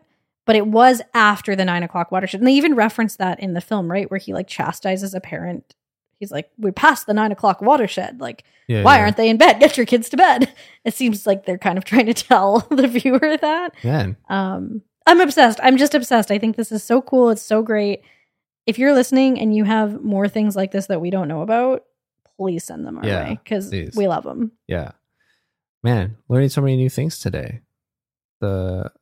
What's past the 9 p.m. watershed? Yeah. And Born Sexy Yesterday. Born Sexy Yesterday. Great terms. And like genuinely, this freaked me out. Yeah. Like, and I'm scared of ghosty stuff. And it never got as into possession. Once it gets possession-y, I get less scared. There's some of that, but not a ton of it. Mostly ghosty, and the ghosty scares me. That stuff gets me more than I think it gets you. The possession stuff? Yeah. I just don't believe it. That's fair. That's okay. Still I'm have scared of ghosts, not of demons. yeah, I don't like either. Okay, let's talk about bad dads and rad dads. All right. The last ones of 2022. I know. I struggle with Bad Dad because there was a few like top tier choices I thought. Okay. But I went with Miles Braun from Glass Oh, Onion. we went in different directions. Who'd you pick? The Trunchbull. That's who I was gonna pick too. Yeah. I was like the Trunchbull, but I thought about Miles Braun, but I just think the Trunchbull. Has like an everlasting Bad dad. Yeah. Well, Like in the pantheon of bad dads, the Trunchbull has to be in there, whereas I don't think Miles Braun would be. yeah. I even typed out a whole thing for the Trunchbull, and then I was like, I was kind of on both of them, honestly, but I just thought the Trunchbull inched out because, like, she's a bully, she's a menace, she's petty, she's immature, yeah. but then acts as if she's better than and, like, uses her power. She's just despicable. Yeah. Miles Braun is too, but in more of an insidious way, whereas, like, the Trunchbull is just, like, overtly, unabashedly despicable. Yeah. And I feel like Miles Braun, like, he's despicable, but in a different way. I mean, like, he's the 1% pee-pee poo-poo. And he's manipulative, which makes him dangerous. Mm-hmm. And then, nail in the coffin, he's selfish. And he's also blatantly ignorant Mhm. about stuff. And I think that comes from him being the 1% pee pee poo poo. But yeah, like I just think the Miles Braun, because it is just 1% pee pee poo poo, we have to deal with fewer of them throughout our life. I mean, they do impact all of us in pretty major ways. This is true, but I feel like day to day, the Trunchbulls, we are more likely to run into a Trunchbull than a Miles Braun. Yeah. So I agree with you. All right. The Trunchbull. Agatha Trunchbull. Step off. Get out of here. Okay. Rad Dad. I feel like we might have inverted. I don't know. Oh, really? Yeah. Okay, you go first. I put Benoit Blanc. Oh, yeah, we are. And you did Miss Honey? I did Miss Honey. That's funny. I literally, I was just like, I can't put the Trunchbull and Miss Honey. That's what I did. I'm like, I can't put Trunchbull and Miss Honey, so I'll do Miles Braun. That's hilarious. Because I was like, Roald Dahl's Matilda the musical is not that great of a film. It is. It's really good, but it's not flashy, okay? But it has some very important things to say about important people in our life. And that's why it has such a bad dad and such a rad dad. I mean, Miss Honey is a radder dad than Benoit Blanc. I just was like, I shouldn't put two from Roald Dahl's Matilda. I mean, shit. Well, we tried to avoid. We ended up doing it anyway. So, but Benoit Blanc does have rad dad energy. Would you agree? He does, like especially from what I recall in this film over Knives Out. Yeah, it's there in Knives Out too, but like because he's part of the mystery. But by this film, we already know who he is. Yeah. Yeah, but I mean, who can deny that Miss Honey is the raddest dad in the entire world? I mean, she's so supportive. She's loving. She's kind. She recognizes her own faults and ways that she can grow. Yeah. Not only from them, but with them. Yeah. And she's just resilient. Yeah, she's amazing. Yeah. I was gonna put her. Yeah. I guess Roald Dahl's Matilda the musical sweeps the last week of 2022. Yeah, you would think The Whale would have been our like parental movie of the week. Roald Dahl's Matilda the musical, and we will keep saying its full title forever. So, Miss Honey, be your dad. Oh, so lovely. All right, let's rad wreck it. So there's so much we've read about the discourse around bodies and fat bodies and embodiment in The Whale, and representations of different bodies. And I don't feel like we are the best people to speak on it. So what I wanted to do is rad wreck a book that I think is really fantastic by Roxane Gay. Not happy, Roxane Gay, that you had the article that I think I would have liked to quote a little bit from behind a paywall. But I do really love your book, Hunger, as if she's listening to this. So Roxane Gay's book, Hunger, is about her own experience of living with her body and the cultural, social, political experiences she has as a fat woman. She's also a woman of color and she's a queer woman. And the book it's quite intense, and I would check out like some content warnings before reading it. But it is one of the most impactful books I have ever read. And aside from how it looks at bodies, I think that's a really, really important part of it. But the book itself is one of the best things I have ever read. And it's a memoir. It's really, really, really fantastic. So Hunger by Roxane Gay is the rad rec of the week. And that's all I got for you. Hell yeah. 2023, baby. All right. 2022. That's a wrap. Thank you so much for listening. We drop a new episode every Thursday. Until then, follow us and slide into our DMs on Instagram at baddad.raddad. Tell us why you love Blade Runner so much. Tell us if you liked The Whale. What were your top movies of 2022? Do you agree with us? Do you disagree with us? Do you hate us? How horny does The Fifth Element make you? Yeah, how horny does The Fifth Element make you? You can get a sneak peek at what we've been watching on our individual Letterboxd accounts. Usernames are in the show notes, and we would absolutely love you forever if you could drop us a rating, a review, or a follow on Apple Podcasts, Spotify, or wherever you're listening from, and share us out with a friend. Let's start the new year off with a bang. Brighten somebody's day by sharing our little show out and introducing them to the world that is Bad Dad, Rad Dad. But that is going to do it for these two replicants this week. So until next time. I'm Kylie, and my dad's dead. I'm Elliot. My dad's a deadbeat. But remember, not all dads have to be bad.